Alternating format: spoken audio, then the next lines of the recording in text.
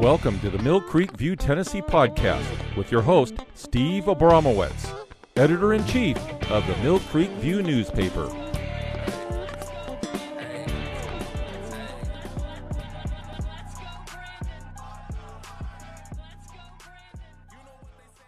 Welcome to my favorite time of the month, the Let's Go Brandon time of the month with our very special guest, not that Brandon, our Brandon Lewis of TennesseeConservativeNews.com, covers the stories that mainstream media ignores, like wasted tax dollars on corporate welfare, drag in the honky-tonks, choice lanes, dove hunting season, tornado watch, Phil Williams Channel 5 Nashville fan club, porno books and hustler magazines in the school library for 5-year-olds, gross, hard-hitting stuff like that, plus the Rhino Report. BL, how are you today? I am great, and I want to thank Steve for my kerfuffle. I like Steve makes his living doing something else, but cares about conservatism. I make my living doing something else. I care about conservatism, and so occasionally the careers and the activism get all out of alignment. So I'm glad we were still able to make this happen since I dropped the ball. Glad to be here.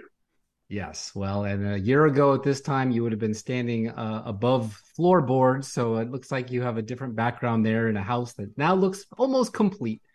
Yes. All right. Well, you know, it was supposed to be another slow news cycle, but I'm not sure that phrase even exists anymore in the news business since the Clinton-Monica Lewinsky blue dress days.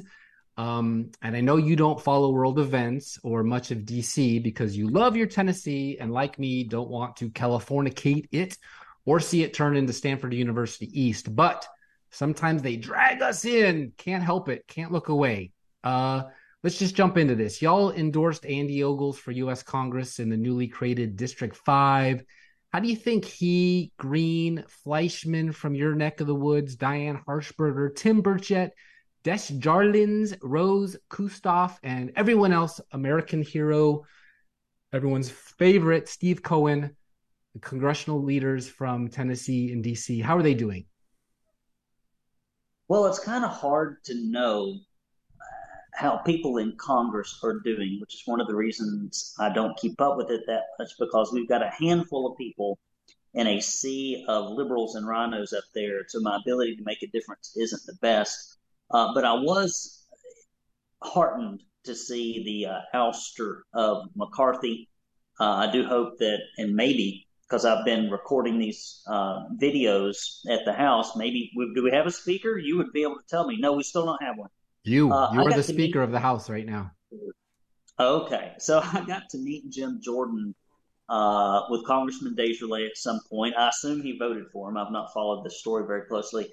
And he seemed like an all right guy, but all of them do.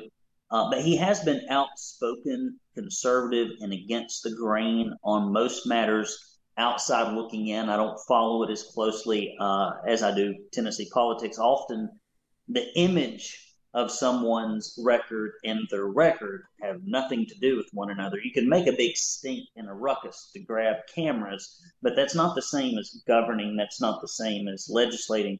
So I'm hoping that folks like Ogles and Desjardins, the ones and Harshberger, the ones that tend to be more conservative overall, will probably get behind Jim Jordan. I think it is a testament to what a small group of conservative holdouts can do when the situation is right to bring governance back in order. So 22 Republicans voted no. All the Tennessee ones, except for Steve Cohen, of course, voted yes. So he is not going to be Speaker today, and it's not because of the Tennessee delegation. It's the other ones. It's the rhinos from New York and even Bacon, who has shown his bacon. But Congressman Andy Ogles is from Tennessee. You did endorse him. He joined Congressman Tom Tiffany from Wisconsin, of all places, in filing a bill that would prevent the Biden administration from allowing Palestinians to enter the U.S. seeking refuge in light of the ongoing conflict between Israel and Hamas as pro-Israel and pro-Palestine protesters clash in Nashville. That's from your website, of all places, Nashville, pro-Palestinian protesters. What do you make of that story? Well, I think the larger piece, which I often don't get into large theoretical arguments because I think they're sort of pointless. But the larger situation that we have both in Tennessee and nationally with the Palestine-Israel conflict has specifically to do with this whole critical theory strategy that liberals and leftists have grabbed onto to attack traditional Western values from day one. And there is no bigger target than Israel because they represent that. Why people would get behind the values of a country that, according to their own leaders, hates the living guts of Americans, more or less, and wants to take away the sovereignty of another nation. And I think if anyone in Tennessee had an opportunity to defend themselves, if someone was coming into their home, attacking their family, setting fire to their house, the thought that you should just let that happen without any type of retaliation or self-defense is ludicrous. Yet we have the left in abundance pushing this. And I believe it all falls underneath that critical umbrella of destroying what Western civilization, what freedom, what federalism gives us. And so I am not surprised in any way, shape, or form. The depravity of the left, God has told us what's going to happen with all of this. It is written down in the book. And so as these things continue to happen, I don't think conservative Christians should be surprised, but I do think that we are called to fight against it practically, not just as keyboard warriors, and to speak out against it as well. My friend, you just described the legal system in the state of Washington. So the fact that it's happening here in Nashville is upsetting. But yes, that is correct. Okay. Lots of news, not a lot of time. So let's jump into some more headlines right off of your beloved website, www.tennesseeconservativenews.com, all spelled out because you're a mean Republican who thinks people need to know how to spell. Item number 1. Navigating today's political climate as a young Christian conservative female, Adelia Kirchner on the Mill Creek View Tennessee podcast. I've heard of that. What were you thinking hiring a Gen Z female? I'm thinking I got very lucky. Adelia is remarkably gifted in her ability to write, her ability to express conservative ideals from a younger perspective, and to speak directly to camera about those issues. She is going to go far one day, hopefully in my old age and dotage, if the rest of my family should go on to the great reward. Adelia will still be young and spry. Maybe she'll help an old man out. But she is just fantastic. Her writing is spot on, in-depth. It goes to show you the value of a homeschool education and what all she was able to learn through loving parents that instructed her in the way of faith and in the great republic that we have here. So I'm just tickled, and we are lucky, beyond lucky, to have her on staff. And did she call you out of the phone book, or did you go recruit her somehow?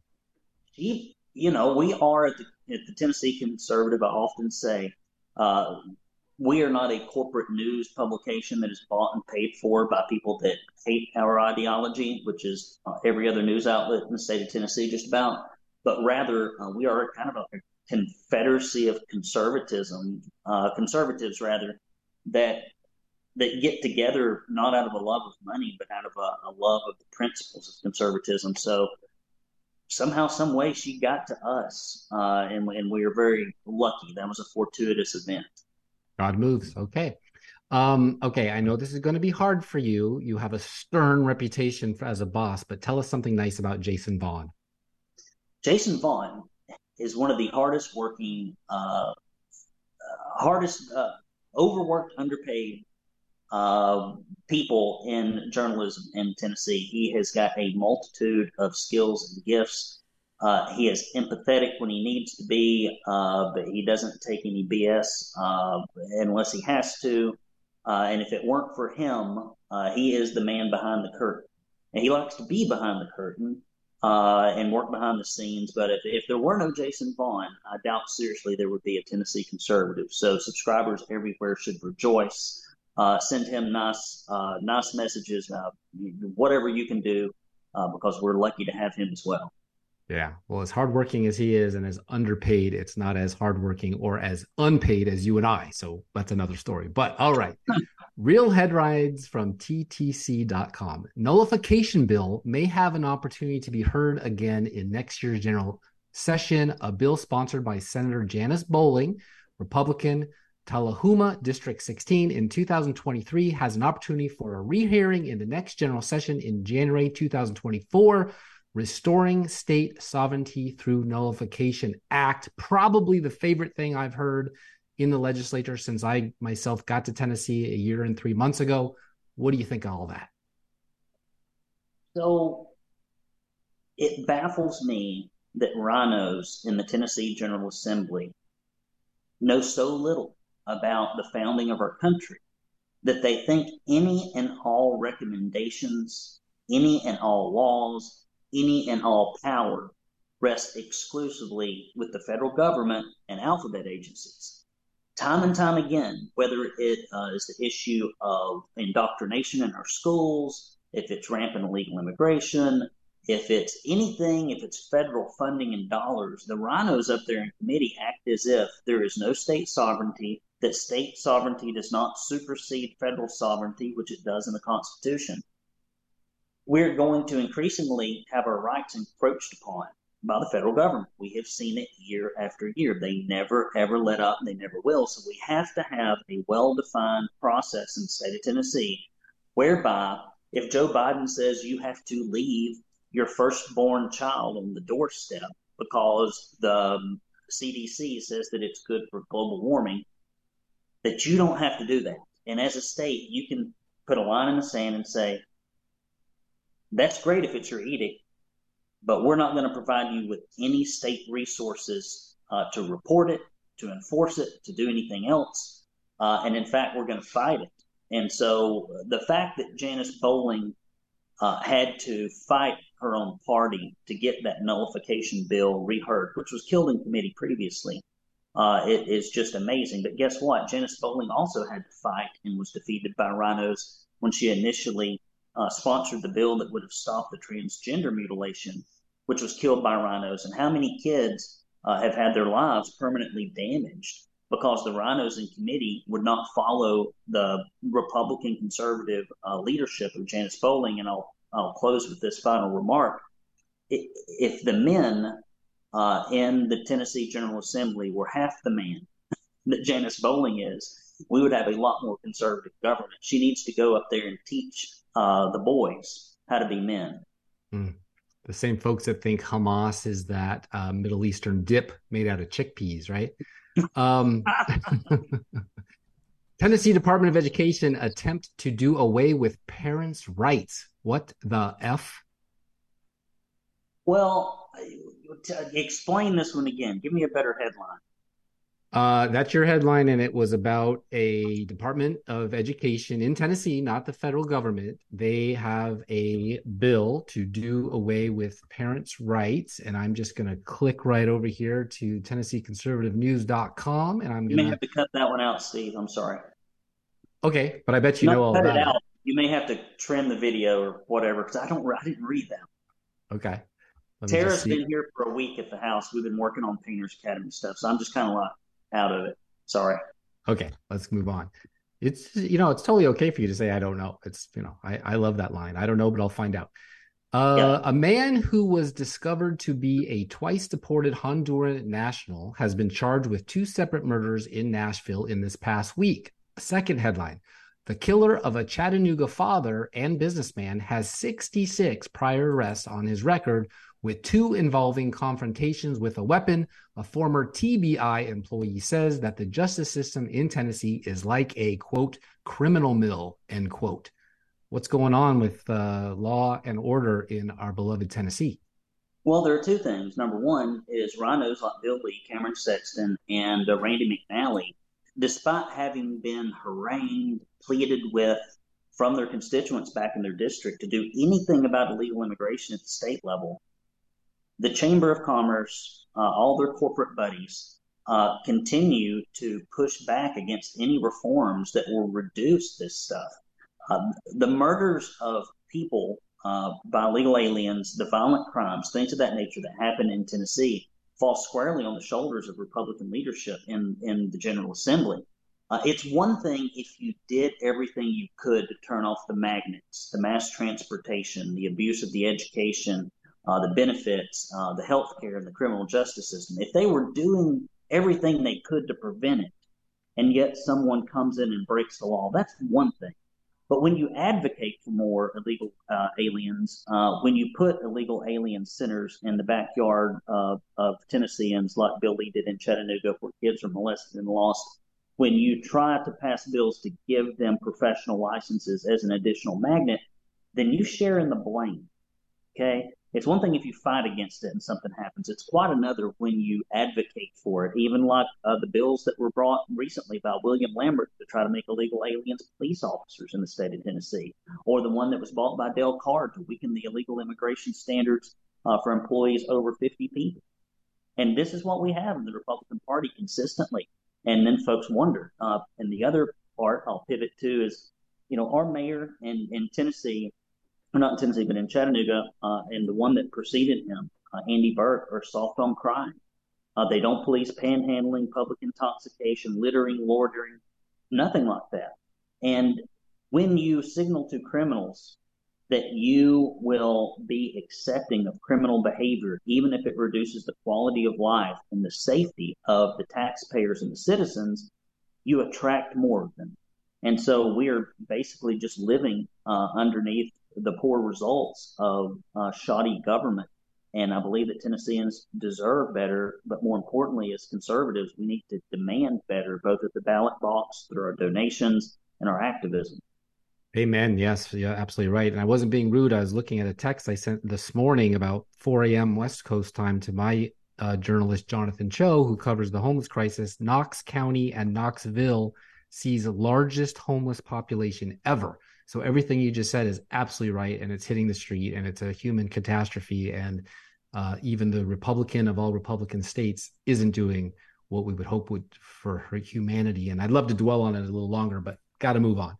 And y'all thought I was kidding in the intro, but listen to this headline. Wilson County School Board once again votes to keep pornographic materials in school libraries. Now, the key is once again. Tell us what's going on in Wilson County and why they want their little kids to see dirty pictures. So to me, it all goes back to the same situation. It's like all this stuff we have. Libraries are nothing more than the government putting books on shelves. Government education is just the government in its best attempt to try to do something that is highly complicated, that requires lots of customization and customer service, which is education to kids, right? When you look at the private school market, you can see how many different flavors there are of education, the different goals, the different objectives. But in both public libraries and in government education, it's one size fits all. And if you don't like it, go somewhere else. And oh, by the way, we have a monopoly and we take your taxpayer dollars to do it. And so what you have over time is the ideologues who have very little in the way of talent that would translate into the free market, embed themselves into these little boards, embed themselves into school boards, embed themselves in these government job factories we call education. And as a result, we end up with that set of values being foisted upon not just adults in the marketplace of ideas, but rather foisted upon our kids who do not have discernment, do not have judgment, do not have the ability to recognize good from bad. And the fact that people in libraries want to put this filth in front of kids and to think that it will not have any long-term consequences is something that culturally we shouldn't accept. But I think it's something we've come to expect from government in general. Yeah, I've talked to a couple of lawmakers. The American Library Association is now run by a new president who is a self-proclaimed Marxist lesbian who absolutely wants those books and more and more and more in the schools. And so we're fighting really a big fight here. And I haven't been able to follow the money yet to see why we even bother, but I think we are a part of the American Library Association. All right, last up. This one I'm actually excited about. Big fan of Daisy Duke and her fashion sense. Maybe not anymore at age 69. We'll see in a second, but certainly as a teenager in the 80s. Dukes of Hazzard stars to reunite at Gallatin Comic-Con November 11 through 12, beginning at 10 a.m. Central Time at the Gallatin Civic Center. Tom Wopat, Luke Duke, will reunite with his former hit TV series co-star John Schneider, Bo Duke, and Catherine Bach. Yay, Daisy Duke. You going? Yeehaw! I don't know if I can make it to that. But I had a General Lee birthday cake. Complete with the Confederate flag on the top. I think maybe my first or second birthday. I had a plastic die-cast General Lee. I had Daisy's Jeep. I used to play with it out in the dirt, which I'm sure they will. The people at the Tennessee Holler and every other left-wing organization that wants you to grovel and scrape every time you had anything to do with Southern culture or just popular culture in general. He listens to the show, so you're going to hear about this. That's fine. It doesn't make any difference to me. The moment you understand that the left and liberal media have absolutely no control over you if you don't give a shit what they say, is when you really get to go back to what our founders wanted, and that is to have a unfettered free speech, which, as we know, free speech is attacked by both the left and the right consistently. More on the left than the right, but I'm all for it. And if I can get up there somehow, or if I'm in that neck of the woods, I would be happy to go by. That was a fun show, and I appreciate how they showcase so many good country music stars over the years on there. Waylon Jennings, Johnny Paycheck, who else used to be on there? Oh, the guy that's the cousin of Jerry Lee Lewis, Mel Tillis. I'll think about his name. The Devil Went Down to Georgia. Yeah, there's all kinds of. It was a fantastic show. It was, and that's back, it was on cable. It was not on cable TV. It was on network TV. I mean, there were 3 shows on, and one of them was that one, and it probably had the best rating. You and I had the same thing. I had the same birthday cake. Did you know she was in Thunderbolt and Lightfoot with Clint Eastwood and Beau Bridges, the dude? And Michael Cimino directed that, who also did Deer Hunter and Heaven's Gate, one of the biggest flops of all time. So there's that. And you are stuck up there on Signal Mountain in Chattanooga, so I'm sure you like 70s movies, right? That's right. All right. 15 minutes a month is never enough with you. The fountain of important information, all things Tennessee. Well, so if people want to know more about you, where can they go to subscribe to your newsletter, or what podcast of yours should they subscribe to besides Mill Creek View Tennessee on Spotify and iTunes? Simply go to TennesseeConservativeNews.com, hit that subscribe button. If you feel led by the Lord to give, we would take your money. God knows we need it. And, of course, search for Tennessee Conservative, especially on X and or Twitter and wherever you get your podcast, along with my good friend Steve Abramowitz, who does a great job here. We have hardly anyone. There's no one presently in the state of Tennessee, to my knowledge, that is doing more interviews with more newsmakers than Steve is. So please do support his work. Thank you. And you can, for $100 a month, you can subscribe to the Phil Williams Retirement Fund on your website, right? He is terrible. Terrible. What a liberal Democrat masquerading as an independent journalist. The fact that News Channel 5 allows that, and the fact that subscribers don't rebel and not watch that crap is beyond me. Well, Brandon, you know as well as I do, not all Dems are commies, but all commies are Democrats. No, this is true. All right. We'll see you in a month. Take care, bud.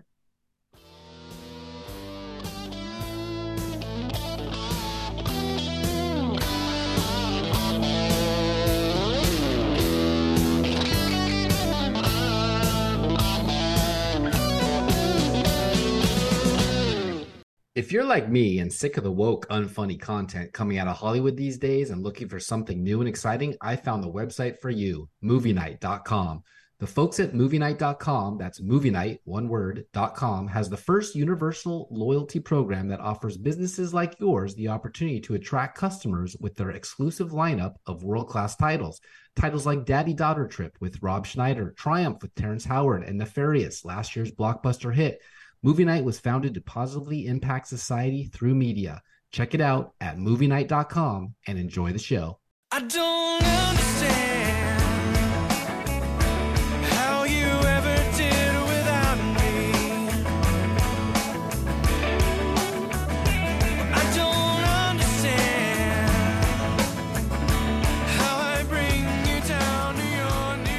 Welcome back to the Mill Creek View Tennessee podcast. We are focusing on the volunteer state and our nation today with always an interesting person making a positive change in our community. This time, special guest Julius Maddox and John Jubilee. But first, for more information about the stable of Mill Creek View podcasts, visit us anywhere you get your podcasts and socials at Mill Creek View Tennessee, Washington, and Florida. While you're there, please subscribe. It's totally free to you. And welcome to our People in the News episode, where I interview people who are making an impact and are lovers of truth. Today we are talking with Julius Maddox. Born and raised in Owensboro, Kentucky, he has been a professional powerlifter for 2 years. Growing up in Kentucky, he never knew powerlifting would be the path chosen for him, and his journey has not come easy. Being a standout high school athlete, he was projected to be a Division I football player, but several wrong choices changed those plans. From dealing with drug addiction, depression, and jail time, he was left at rock bottom.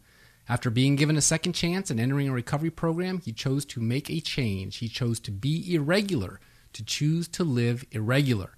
He is the American record holder for raw bench press, currently ranked number 1 in the world for raw bench press, and one of only 5 men in history to bench press over 700 pounds raw. There have been more men who walked on the moon than to have done what he has done. Now he is on a mission to help you be irregular and to show the world how to live irregular. Whether you want to improve your bench press, bring new life and energy to your gym, or inspire, motivate, and elevate your team, students, and or employees, don't do what others do. Be different. Be irregular. The life you live is valuable. Leave your mark. Be irregular. Live irregular, he says. Hello, Julius. How are you today? I'm doing well. How are you? Doing great. John, how are you? Spectacular. Honored to be here with the one and only Julius Maddox and Stephen Bromowitz. That's true. My name's a little harder to pronounce. Julius, I am really excited to have you here to tell us your story. We're going to have to edit this because my notes are out of order. Okay. You're a big guy. Yeah. Thanks for coming in here. Not anyone can do what you do that I've ever met. You say in your bio, during this time, I found 2 things that would change my life forever: my relationship with Christ and a dirty basement floor with some old weights. Using my faith for strength and guidance, I began powerlifting sooner than most. I entered the professional world of powerlifting and found a way to leave my mark. Tell us about your journey to this point. So let's kind of fast forward back to, I guess I would say a little bit about my childhood. Raised in a somewhat of a dysfunctional family, which we didn't know was dysfunctional. We just lived life and, just went about our day. And, being a younger kid, by the age of 8, I was 179 pounds. They wouldn't let me even play Pop Warner football because I was too big. They was afraid that I was going to hurt the other kids. So I started playing basketball. Basketball was kind of my first love until I found, running the streets and doing the wrong things kind of filled that desire that I had doing the wrong things. And, not soon after, I started to get in trouble. I played both sides of the fence, Nobody wakes up and says, hey, I want to be a career drug addict. But our actions and the steps that we take, that's who and what defines us. And, when your friends are doing something, and I tell this to my students all the time, you are who you hang with. You are a makeup of your 5 closest friends. So a lot of times what your friends are doing, you're going to be doing. And I found myself in a place where my friends were stealing, my friends were robbing people, my friends were using drugs. And because we had built such I finally felt completed because I had people around me. I didn't feel alone anymore. And that kind of contributed to the peer pressure. And I started to do those things that I once said I would never do. In high school, I had this mental tally board that said, I wouldn't have sex before marriage. I would never do anything to put myself in a position to go to jail or prison. I'm going to graduate high school. These things that I said I would never do apart from graduating high school, by the time I became a senior, I scratched off everything off that mental tally board. And once you start compromising, meaning putting yourself in a position to fail, it just becomes habitual, just like anything else. I've never seen myself flourishing. I've never seen myself becoming great or attaining greatness. And that kind of set the tone for the next 10 years of my life once I graduated high school. That's amazing. Powerlifting is certainly what I'd call a solo sport, just you against the weights. But it's like tennis or golf in that it's mental. You against yourself in your mind. Who encouraged you or mentored you to help you get to achieve your goal? There's a few people that first come to mind. One was my counselor. So we talked about the basement and where I first found my love for weightlifting. I got into trouble, just like many other times, but this time that I had got in trouble, there was no bonding out of jail. There was no getting out. I was there to stay. And I had an option at one point to either go to prison and do my prison time, or I could do long-term rehabilitation program, do a long-term rehabilitation program. And of course, because I wanted to get out, see my family, I had been locked up for a significant amount of time, I would end up going to this long-term Christ-centered recovery program. And that's where I kind of found my love for weights, just because I battled depression. When you're on drugs and alcohol, when you use these substances for so long and you're addicted to these substances, when you get off of them, you stay at a state of low spirits. So I found that lifting weights just helped combat those things. Well, one day we were down there. I've been lifting for about 4 months, and I'm going to answer your question. I'm getting to there. But I had been lifting for about 4 months, and one of the guys just made a remark. He said, "I bet you can lift every single weight down here." And keep in mind, I haven't lifted anything over 315 pounds at this time ever in my life. And a guy was just like, "Yeah, I bet you can lift every single plate down here." And I was like, you know what? Let's try it. So we proceeded. They threw on every single plate that was in the basement. And in this basement, in this Christ-centered recovery program, was a 100-year-old home that had been reconditioned to have community living. But the basement wasn't remodeled. So you're talking dirt floor, old steel weights, algae growing up the walls, and just not an ideal place where you think a weightlifter would be. But we proceeded. They threw all the weights on the bar, and I ended up repping the weight out 3 different times. And we added the weight up, which is not a good idea after the fact. And it ended up being 505 pounds. And I still didn't understand or knew the level of strength that was until one of the guys went back and told one of the counselors, and he called me into the office, and he was like, "I don't think you understand like your level of strength, and you've only been training for 4 months." And I still didn't comprehend. And his name is Josh Patterson. He was the one that was like, "Look, you should start competing. We can get you into a regular gym where you can actually have access to train with different types of machines and weights." And he ended up pushing me to start training. He actually found my first weightlifting coach, which is still my current coach today. But yeah, Josh Patterson and my coach Josh Bryant played a huge significant role in, the start of my weightlifting journey. 2 J's and now 2 more J's. Yeah, I know, right? Jubilee sitting here right next to you. Something's going on with the J, man. Lucky letter. How did you guys meet, John? So this was, great. We actually had a mutual friend. He invited both of us. Julius is from Kentucky. I live in Southern California, and we met in Florida. And so we were invited down there, and we happened to be there at the same time. And while everyone else was in this board meeting, Julius and I just struck up a conversation out there, and we just had a immediate connection. If you meet Julius Maddox in person, he's just an effervescent, authentic, genuine, loving guy. And, he's this massive man. He's a massive man, but, don't judge the book by the cover, because he's got a heart as big as he is. He just has a giant heart. And so I just immediately, loved him, and just loved his passion that he had for kids and wanting to change the world, wanting to help people, and, wanting to be an inspiration. And at that time he was getting ready to, to go do this crazy max lift at Wrigley Field in Chicago. And I said, "Man, I'm coming, I'm going to come I'll come to your lift and, I'll support you. And so we just kind of struck up a friendship, and then we always just kind of stayed connected, by phone, after the fact. And then later on, I'll share with you something that just happened recently, but that's how we originally connected. Okay. Well, I do know that you said when you were in the dirt room, you had 505 added up. John, you're about to do 555 tomorrow, so we'll have to update everybody on the show how that goes. But you're here together in the same town, Franklin, Tennessee, Murfreesboro, Tennessee, for your 555 lift, which is 50 pounds more than Julius started with.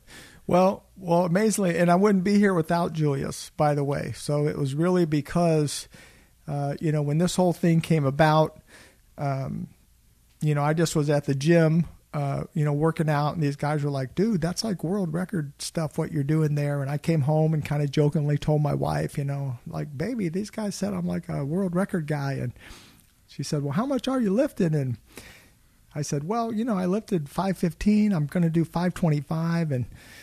And so anyway, I left the house and to come back like 6 hours later, and my wife's been all over the internet and she's researching. Now, this is all stuff Julius would have known, by the way, but for my weight, I'm about 180 pounds.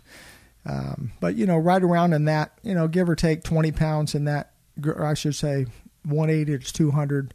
The world record for a bench press was 540. And so my wife asked me, honey, you think you could do 540? And I said, well, I'd have to train for it. I said, but I think I could do 540. And she said, well, the guy that did it, he was all on anabolic steroids. He wore one of those spring-loaded, 500-pound spring-loaded shirts. And I said, well, I wouldn't do that. I said, but I would do a hammer strength decline, And I said, I could beat it on that, safely and naturally, not wearing a shirt, which Julius doesn't wear a shirt, by the way. Most of those guys that lift weight like Julius, they're all wearing those 500-pound spring-loaded shirts. So I gave Julius a call. And I said, Julius, you think I could get 555? And when Julius and I had bet, I was about 202 pounds back then. And we did have a few minutes at the gym, and of course, if Julius goes to a gym, though, everybody kind of mobs him, he can't go anywhere in a gym. He's like Elvis in the building. And so anyway, Julius said, John, I think I could give you some tips. I think you could do it. And so then I told my wife, honey, I'm a numbers guy. I'm going to do 555, and so Julius did. He really helped me. He gave me some totally different things I'd never done before, to do with my workout. And then he graciously, agreed to come down and help me out, for the day of the lift. So he's been totally instrumental. I wouldn't be here without Julius and without his coaching. Well, tomorrow will be very exciting. Is that the way you remember it? And oh, absolutely. You are a coach also, so do you have other... yeah, so this is kind of a little different than what I'm used to coaching. But, anything like this comes to mind is, he didn't have to show up to my lift at Wrigley Field. He came all the way across the country for one day to watch me lift. And, that means the world that, you got support from, people that, you've only met one time, So at the end of the day, when he called me, I'm like, I got you. I'll take care of it, So that's kind of the gist. But, yes, he's going to get the weight tomorrow. For sure. Okay, let's go back in time a little bit. Age 25. Okay. The Owensboro Police Department Street Crime Unit arrested you on drug trafficking charges after large amounts of marijuana and controlled substances, which you had and others shipped through the U.S. Postal Service. All right, that's the past. That was a federal offense that could have landed you in prison for many years to come. Now, serving your time in Davies County Detention Center, not now, but then you're good now. Davies County Detention Center in Owensboro. You faced troubles with drug addiction, depression, and jail time. How did you overcome the hardship to get straight? There's multiple factors.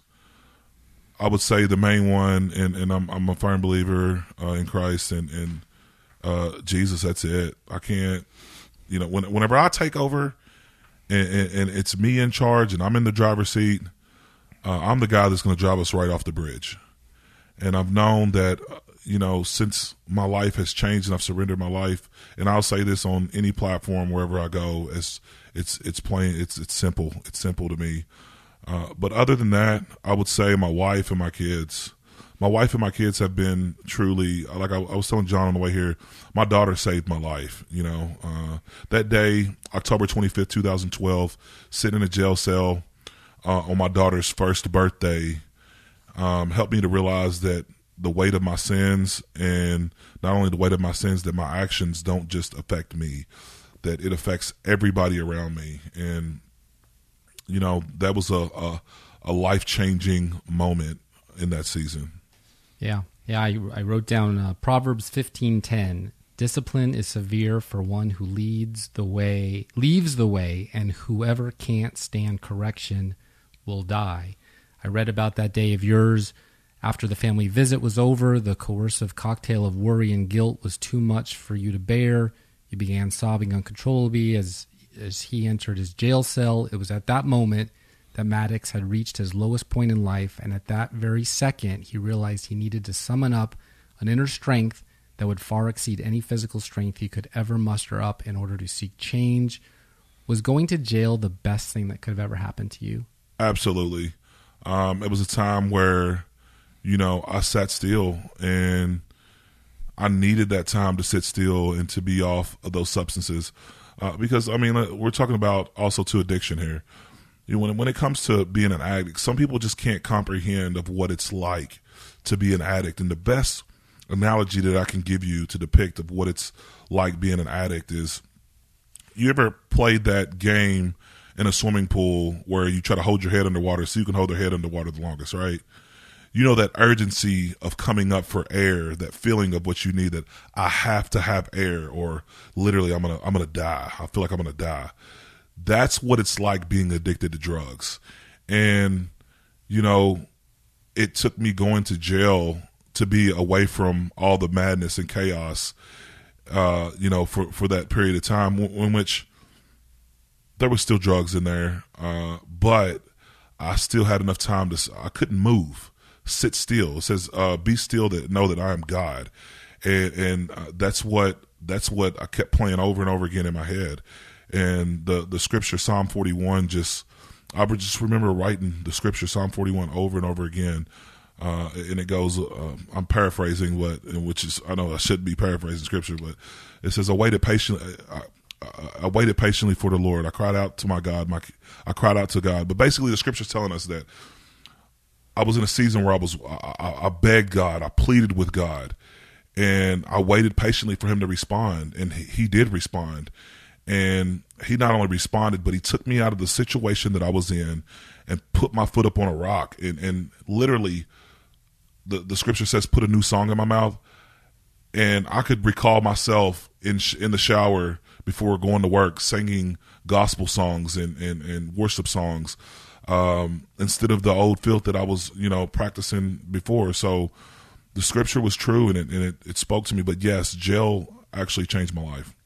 And your time in lockup got even worse when your wife and child came to visit you in Davies. Your youngest daughter, who had just had her first birthday, reached out to her father in the visiting room only to be separated by a thick partition glass wall which prevented you from any type of physical touching. That must have been devastating. Yeah, it was during that like we talked about earlier, that was the pivotal moment for me. I told my wife, I said, I don't want you to bring her up here.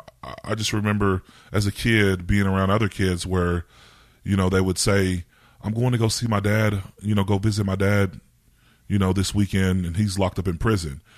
And I remember as a kid thinking that I would never be one of those type of dads. Seeing what my mom went through, I said I would never put my spouse or put my kids through that ever. And, sitting in that visitation room, it was like a time lapse of everything that I went through as a kid and all the compromising that I've done leading up to, putting myself in a position where I became worse than my dad was, and that's when I heard that.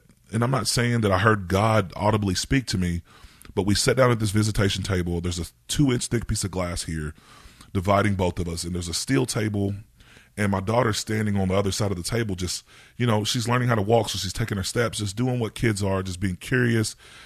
And it was like a reaction, like she just stopped what she was doing, turned around, and looked at me dead in my eyes and tried to touch me through the glass. And it was like what I heard play in my head was, "Daddy, why can't I touch you?" And that just literally just broke me down. It broke me. It was a profound moment in my life.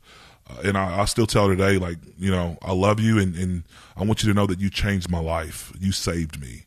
Apart from, like, God used you to save me. So, and I still remember what that feels like deep down inside. And I just want to touch on this real quick, because we live in a culture where addiction is prevalent, and it's at its all-time high, and people are dying by the masses in our nation. And I know that there's somebody on this podcast that is probably struggling right now with addiction and not knowing what to do, or they have a kid that is in this vicious cycle that they can't get out. But it's not that the person doesn't love you. It's because we are blinded, and it is a tactic used by the enemy. But a guy hit me with this one time. I had been working through at the Christ Center Recovery Program. First time holding a job for over a year ever in my life. At this time, I'm I'm basically a work for a paint contractor. So I'm painting industrial and commercial buildings. Well, we're on our way. And I remember one of the things that I hated about the mornings was watching the sun rise up over the trees, because it reminded me of being out all night. And I hated that feeling of just being up, running around, being high, just, chasing the dragon, as we say. And the guy looked at me, and it's about 5:45, 6 a.m. And he looks at me and he says, "Hey, did you love your kids when you was out there?" And I thought, I looked at him, I said, "Yeah, I loved my kids, And he paused for a minute and just kept driving. We're in a little bitty S10, so we're closer than me and John is. And he said, "No, did you really love your kids?"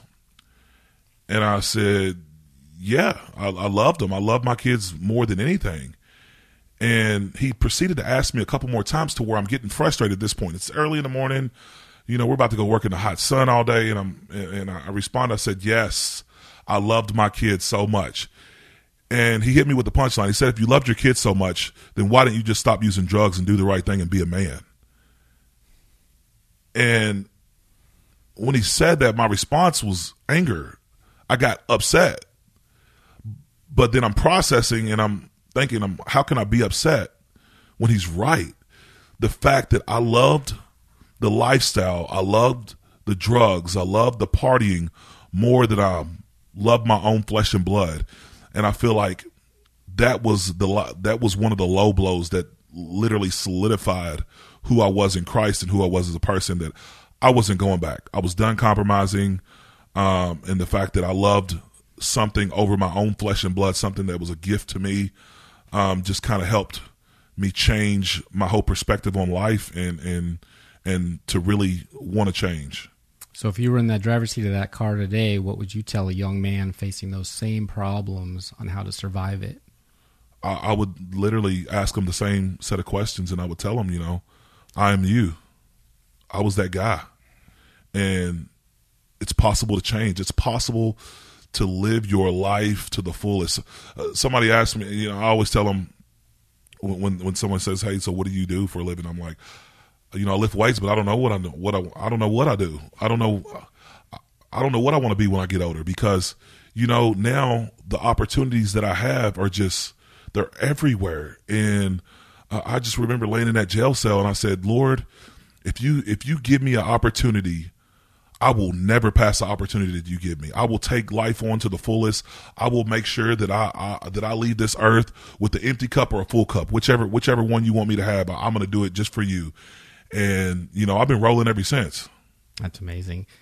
Because of what you were given, a choice between 2 5-year prison sentences or entering a recovery program, looking back, do you think the program was good, or would you, as let's say with your knowledge now, your wisdom, do that program differently? Meaning, did you Did your own will help you recover, or did the system in place they put you in have a bigger impact on getting you healthy? Well, let's just be real. My own will, my own accord, my own thought process landed me with 2 5-year prison sentences. It took me being in a structured environment. It took a man telling me, you need to shut up and listen. That's what it took for me to fully grasp. And it wasn't that they would tell, like, that somebody told me literally to shut up and listen, but they taught me, to it's not always wise to talk all the time, and soak things up. And they didn't just tell me, they lived it out with their own life. The place is called Friends of Sinners. It's a Christ-centered recovery program in Owensboro, Kentucky. Great program. It changed my life. I ended up spending 3 years. And the crazy thing is a lot of people would rather go to prison and do their time than to go to that facility, because it was so extensive. I mean, you're talking abstinence from sex. You're talking, getting up every morning, doing, 6 hours worth of classwork every day, and doing a job. It was the totally opposite of what it was literally, we called it spiritual boot camp. And that's what, the Lord used that place to build a soldier for Christ. Mm-hmm. So, John, you're heavy into discipline, obviously, with your program, your protocol at Energized Health, and discipline as well you can use to get to where you are in your level.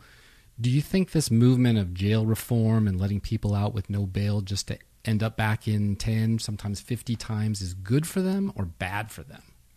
It's bad for them. I feel like, there needs to be more programs implemented in the prison system for, offenders. For example, the courts a lot of times reach out to me when they have troubled teens, and, whether just to talk to them, give them some wisdom, give them some encouragement. And I sat down recently about 8 months ago with a kid. He's 14 years old. And I said, where do you see yourself in the next, 5 to 10 years?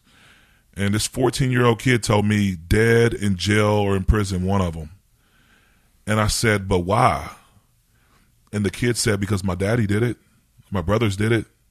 So it's on me too. But his mindset was, I'm going to go to jail. And he told me this. He's like, if I go to jail, I'll get out anyway. So I feel like there needs to be programs that have to be mandated, that you have to complete before you get out. Not just a SAP. I'm talking intense programs, and programs that can help you, give you. It's different when you leave jail with the purpose. When you leave jail or prison with the purpose, and you're ready to get back into the workforce, you got to understand, a lot of these people, when they come out, they get out of jail, they're homeless. So 3 things that keep people in that vicious cycle is old people, old places, old things. When you don't have a structured environment to go home to, you're going back to those old people, old places, old things, in which continues to feed the cycle over and over again. So until we find or develop a program, which there are certain programs, but you're hearing them now, to where they're taking the programs out of the prison system. But also too, there's a jail down in Florida where he's big on, hey, you do your time and your time should be hard. And I'm a firm believer in that too. There shouldn't be TVs. There shouldn't be basketball goals. There shouldn't be rec sports, and I'm just a believer in that, because a lot of times, you would hear people coming to jail talking about it's easy, because think about it. When you're in jail, there's no responsibility. You're fed. You get health whenever it's available. You do get health care. So to some, it's a piece of cake. It's, they come in and have a good time. It's a vacation away from, reality, while their kids are out there living on their own. Better than life on the street, for sure. Yeah, absolutely. So John, you deal with habits. Julius just listed the 3 habits that put you back on the street, because they're used to it. That's what they know. Their parents probably taught them the habits, and they did the habits. When you're dealing with addiction, not only sugar, but I'm sure some hard drugs, people come in to change their life and transform for better. How do you relate that, what Julius just said, to the way you coach? Well, first of all, I mean, Julius really, hit it on the head. Unless someone's committed to make a change, which obviously Julius had the commitment. He wanted to change. So he actually made a conscious decision. He could have taken this path or this path. He chose the more difficult path. of discipline, of change. He wasn't going to go back to the old ways. And by the way, when you choose this path, the same old path, you're screwed. So guess what? Learn the sign language, choose this path. This is a good path. It'll get you where you want to go.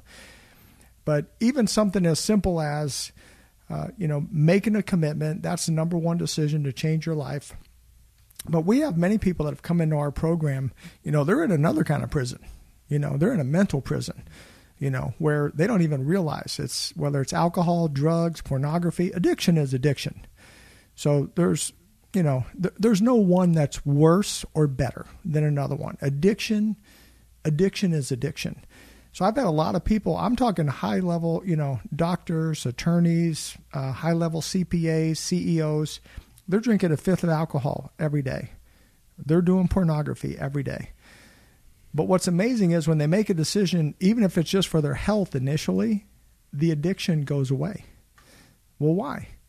Because once you make a decision, you get moving in the right direction, you get momentum in the right direction. So you start moving away from one negative thing, just like what Julius did, all the negative things you automatically are moving away from. And that can be life-changing. Number one is just make a right decision that you want to start moving in a positive direction in any one area, and it'll help you get away from all those other areas. Nice. All right, I got time for just a couple more. So 6 Pro Open Raw Division competition held in Mountain View, California, when he pressed a mind-numbing 739.6 pounds, bettering the previous world record of 738.5 pounds, set in 2016 by Russia's Kirill Sarychev, an achievement many experts in the powerlifting world thought would last for decades to come. Like Rocky IV, basically, Kirill Sarychev from Russia in 2016 set a world record raw 3-lift powerlifting total of 2,386.5 pounds, which is 738.5 times 3. Did his record motivate you? Did you know anything about that? No, actually, yeah. So it was a reaction. It discouraged me because I was en route. So I was en route. That's when I started to process. All right, we're going to go towards 700 pounds on a bench press, which was still unheard of. Well, this Russian came out of nowhere, and not literally out of nowhere, but he just pushed the envelope so far. So the record before him was 722. He pushed it from 722 to 738. That's a significant amount of weight, like as far as jumping wise. So when it came to me, my thoughts were, man, I don't know if I'll ever be able to catch this guy, especially if he, continues to compete. But I had an email from my coach, and he said, you will be the all-time world record holder in bench press. And it goes to show you, like, even though you don't think that you could do this, like, other people will believe it before you do. And he believed in me from day one, And so it's not 3 lifts, just not to make a correction. I'm just saying. Yeah. So the 3 lifts would be squat, bench, deadlift. But he broke the 738. The information they had, it was kind of mixed up. He did it. It was a single lift. So he had an actual event put on in Russia where it was just him bench pressing, and that was it. So that's when he broke the 738. I came back, responded with 739. People discredited because the actual guy that was helping spot the weight, there's 3 spotters. He jumped and cheered, bumped the weight. When I locked it out, I dropped it. Usually the lift is complete whenever you rack it. Well, I didn't have time to rack it because he bumped the weight. But Kirill actually got on because it was his federation that I did it in, and he said the lift was good. He said I locked it out anyway. So just to prove to the world and prove to everybody else, because I knew I was destined for this lift. I knew I was destined for greatness. 5 weeks later, I went and did it again, beat it by 5 pounds. 6 months later, I did it again and beat it by, I jumped up, 40 pounds, 38 pounds. And, and that's where the name comes from. The name is not about the name. Somebody's like, oh, because it's a regular bench press or because you're just, no, the name irregular is just about being different from the norm, being different from the world. I know where my power comes from. It comes from the man above. Without him, I wouldn't be where I'm at today. And that's what makes me irregular. When the rest of the world will say, I did this, look what I did. And it's not what I did. It's all what Christ has done for me. That's amazing. It really is. You weren't 40 yet, I don't think. No, I'm 36. 36. And last I read, 440 pounds. 410, lost some weight. 410, good job. Okay, 6'3".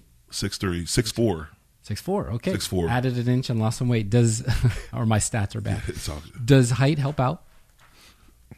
Yeah, I wouldn't say as much. Yeah, absolutely. Well, you know, I wouldn't say as much as weight does. Mass moves mass. So the bigger you are, the more, to an extent, the bigger you are, the more leverage you have for the bench press.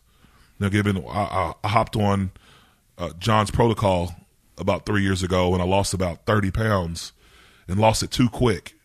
And not that I felt great. I was still strong, but I lost it too fast. My body, you know, it kicked my body into overdrive, you know, and which is a great thing. When you're trying to lose weight, it's phenomenal, and you want to keep some strength, it's phenomenal. But me personally, I lost it. We wasn't expecting for me to lose that much weight. I want to say it was like 30 pounds in like 2 months. Yep. And that's a lot of weight to be dropping. So for my sport, I have to have a certain amount of muscle mass, a certain amount of weight for leverage in general. So, and that's just a plug-in because it worked. But which is also a great segue, because didn't you have a phone call about your lift and weight and something that Julius? So this last phone call that I had with Julius, you know, he's always checking up on me and, you know, making sure I'm on track. And so every week he's giving me my, you know, kind of my updates and my tips. Here's what I want you to work. Here's a percentage of weight I want you to lose, or not weight to lose, weight losing off the lift. So interestingly, it was a little counterintuitive for me. It was a little awkward. You know, Julius would be like, no, I don't want you lifting out with that heavy of a weight, you know, work with this weight. And so he really does have a methodology. And so I just totally submitted myself to his expertise. You know, I take expert advice. So he'd tell me, no, this week I want you just working out with this, work out with that.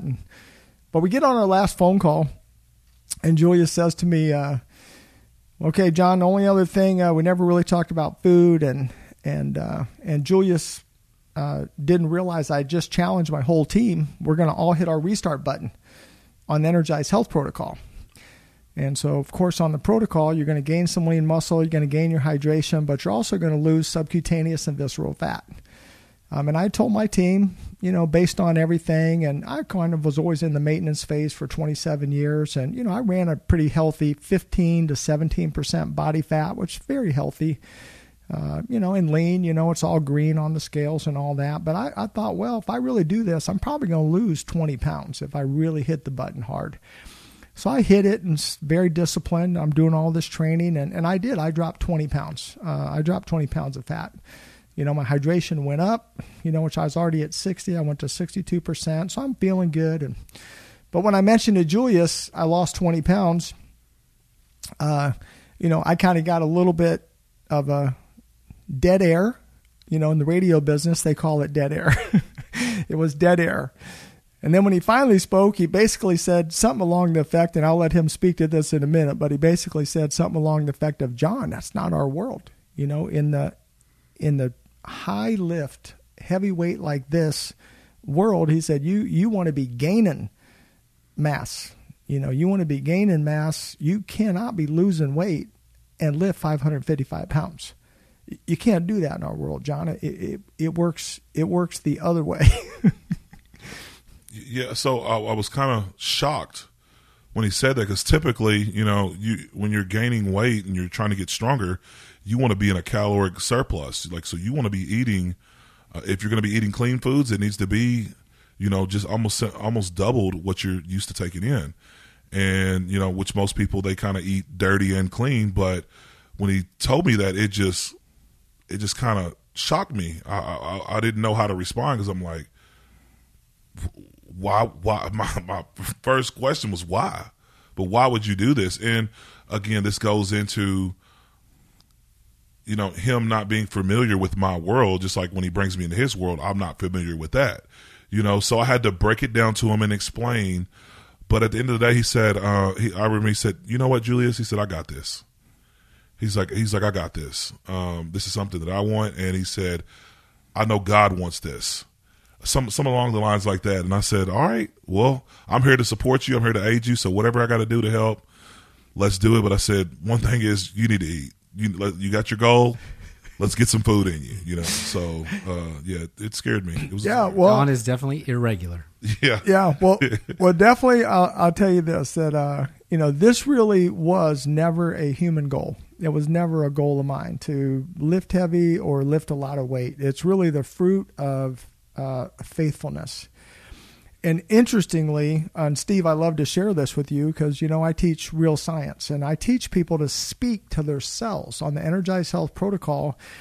And you guys can, go look all this up. It's scientific. When you speak to a cell positive, your cell hears you and it responds. So there's all kinds of scientific studies done where when you speak positive to a cell and fast freeze it, it looks like a beautiful snowflake or some beautiful artistic. You speak negative to a cell and it looks like a horrible blackthorn bush, and your cells respond to the words they hear. And for 27 years, I just got a tiny bit stronger because every day during my workout, I speak to my cells and I say, "The Lord is my strength." 100 times a day, every single workout, "The Lord is my strength." And if I lift this weight at 555 pounds, which has never been done on a decline hammer strength machine in the world, 555 pounds, it's the only free weight machine, no one will be able to dispute scientifically, speaking to cells, "The Lord is my strength," that works. And so that's why when I shared with Julius, "No, Julius, I believe God wants me to do it." Why? Because it proves a truth. Even the word science defined is the search for the truth that is known. And I believe it's a scientific truth that not only when you speak to a cell, but when you speak to a cell that the Lord is your strength, that it's not about me, not about my strength. No, I'm saying the Lord is my strength. And if you see me, I'm a little guy, especially if you see me with Julius. I'm a real little guy. And I'm probably about $179, by the way. I'm probably about 179 pounds. I got a 30-inch waist, That's a little guy to be pushing 555 pounds. A triple, 3 point something my body weight for a 179-pound guy to be lifting 555. So I do believe I'm doing this to the glory of God, and it will prove a scientific, indisputable, undeniable fact. Well, last question then. I mentioned it. You're not yet 40. Your goal was to get up to 800 pounds on the bench. You did it. Not yet. Well, you're going to do it. I'm going to do it. You're going to do it. You have 4 beautiful kids, a beautiful wife. So what is next for Julius Maddox? What are your new goals once you hit the 800? I don't know what I want to be when I grow up. My ultimate goal is helping people. I have many different things that I want to do, but I do want to lose. I'm going to lose around 130 pounds and record the whole process. I want to get well below 300 pounds eventually, and this is long term. But I haven't got away from, what's gotten me to where I'm at today, and that's going to schools, encouraging kids, speaking, going to prisons, coaching, and helping people, find the best versions of themselves. I think that's what I was created for. Before powerlifter, obviously, I'm a son of God, but I've been put on this earth to inspire and help the world to achieve their dreams, whatever that is, in a positive fashion. God bless. That is amazing. Well, Julius and John, we are out of time. Unfortunately, I could keep talking to you guys for another hour. Please tell our listeners where they can go to find out more about you, maybe follow your weight loss program online if you have a channel, anything you want them to know about social media. Yeah, so for the link for Energize Health will be under we'll give you the link to that. But my other platforms are Irregular Strength, and that's IRREGULAR Strength. And you can that's on all TikTok, Instagram. I have a YouTube channel. Irregular Strength. I'll give you all the handles also. Okay, they'll be in show notes. John, anything? I'm just super excited, and I will say, Julius is a stronger man of God than he is on that bench press. And he's the strongest guy in the world. Got a beautiful heart, and I would encourage anyone that's listening, if you've got kids, high school, any of those platforms, as you can tell, he's an extraordinary speaker, totally inspirational. You can't imagine until really you meet him in person. So I'm sure he comes across great on this platform, but I'm just telling you, you meet this guy in person, he's life-changing, he's inspirational, and I'm just honored to be on the journey with him. All right, and thanks again for sharing that journey with us on the Mill Creek View podcast.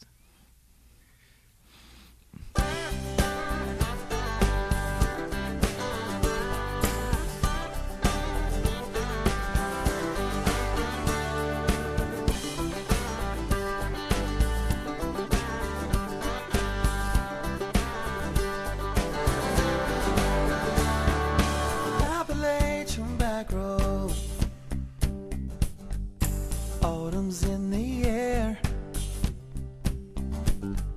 laughter of the children and the pumpkins at the county fair. They were looking for America behind every turn, flying the very colors that so many love to burn. I'll cruise the countryside with my dad and my brother, row after row of cotton and corn, moving through this place just like rolling thunder. Lord, I love the land where I was born.